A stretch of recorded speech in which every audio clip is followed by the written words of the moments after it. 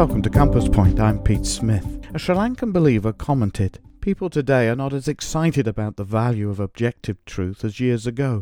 So whenever they read something, they look for some immediate practical application. If they cannot find that, it's dismissed as useless. They risk missing the privilege of being enriched by the unchanging, security-providing truths which undergird the Christian life. The result is that today we have an insecure and restless generation of Christians. But there is great security in having our lives rooted in unchanging truth. The unchanging nature of God's Word itself makes it a delight, as the psalmists often said.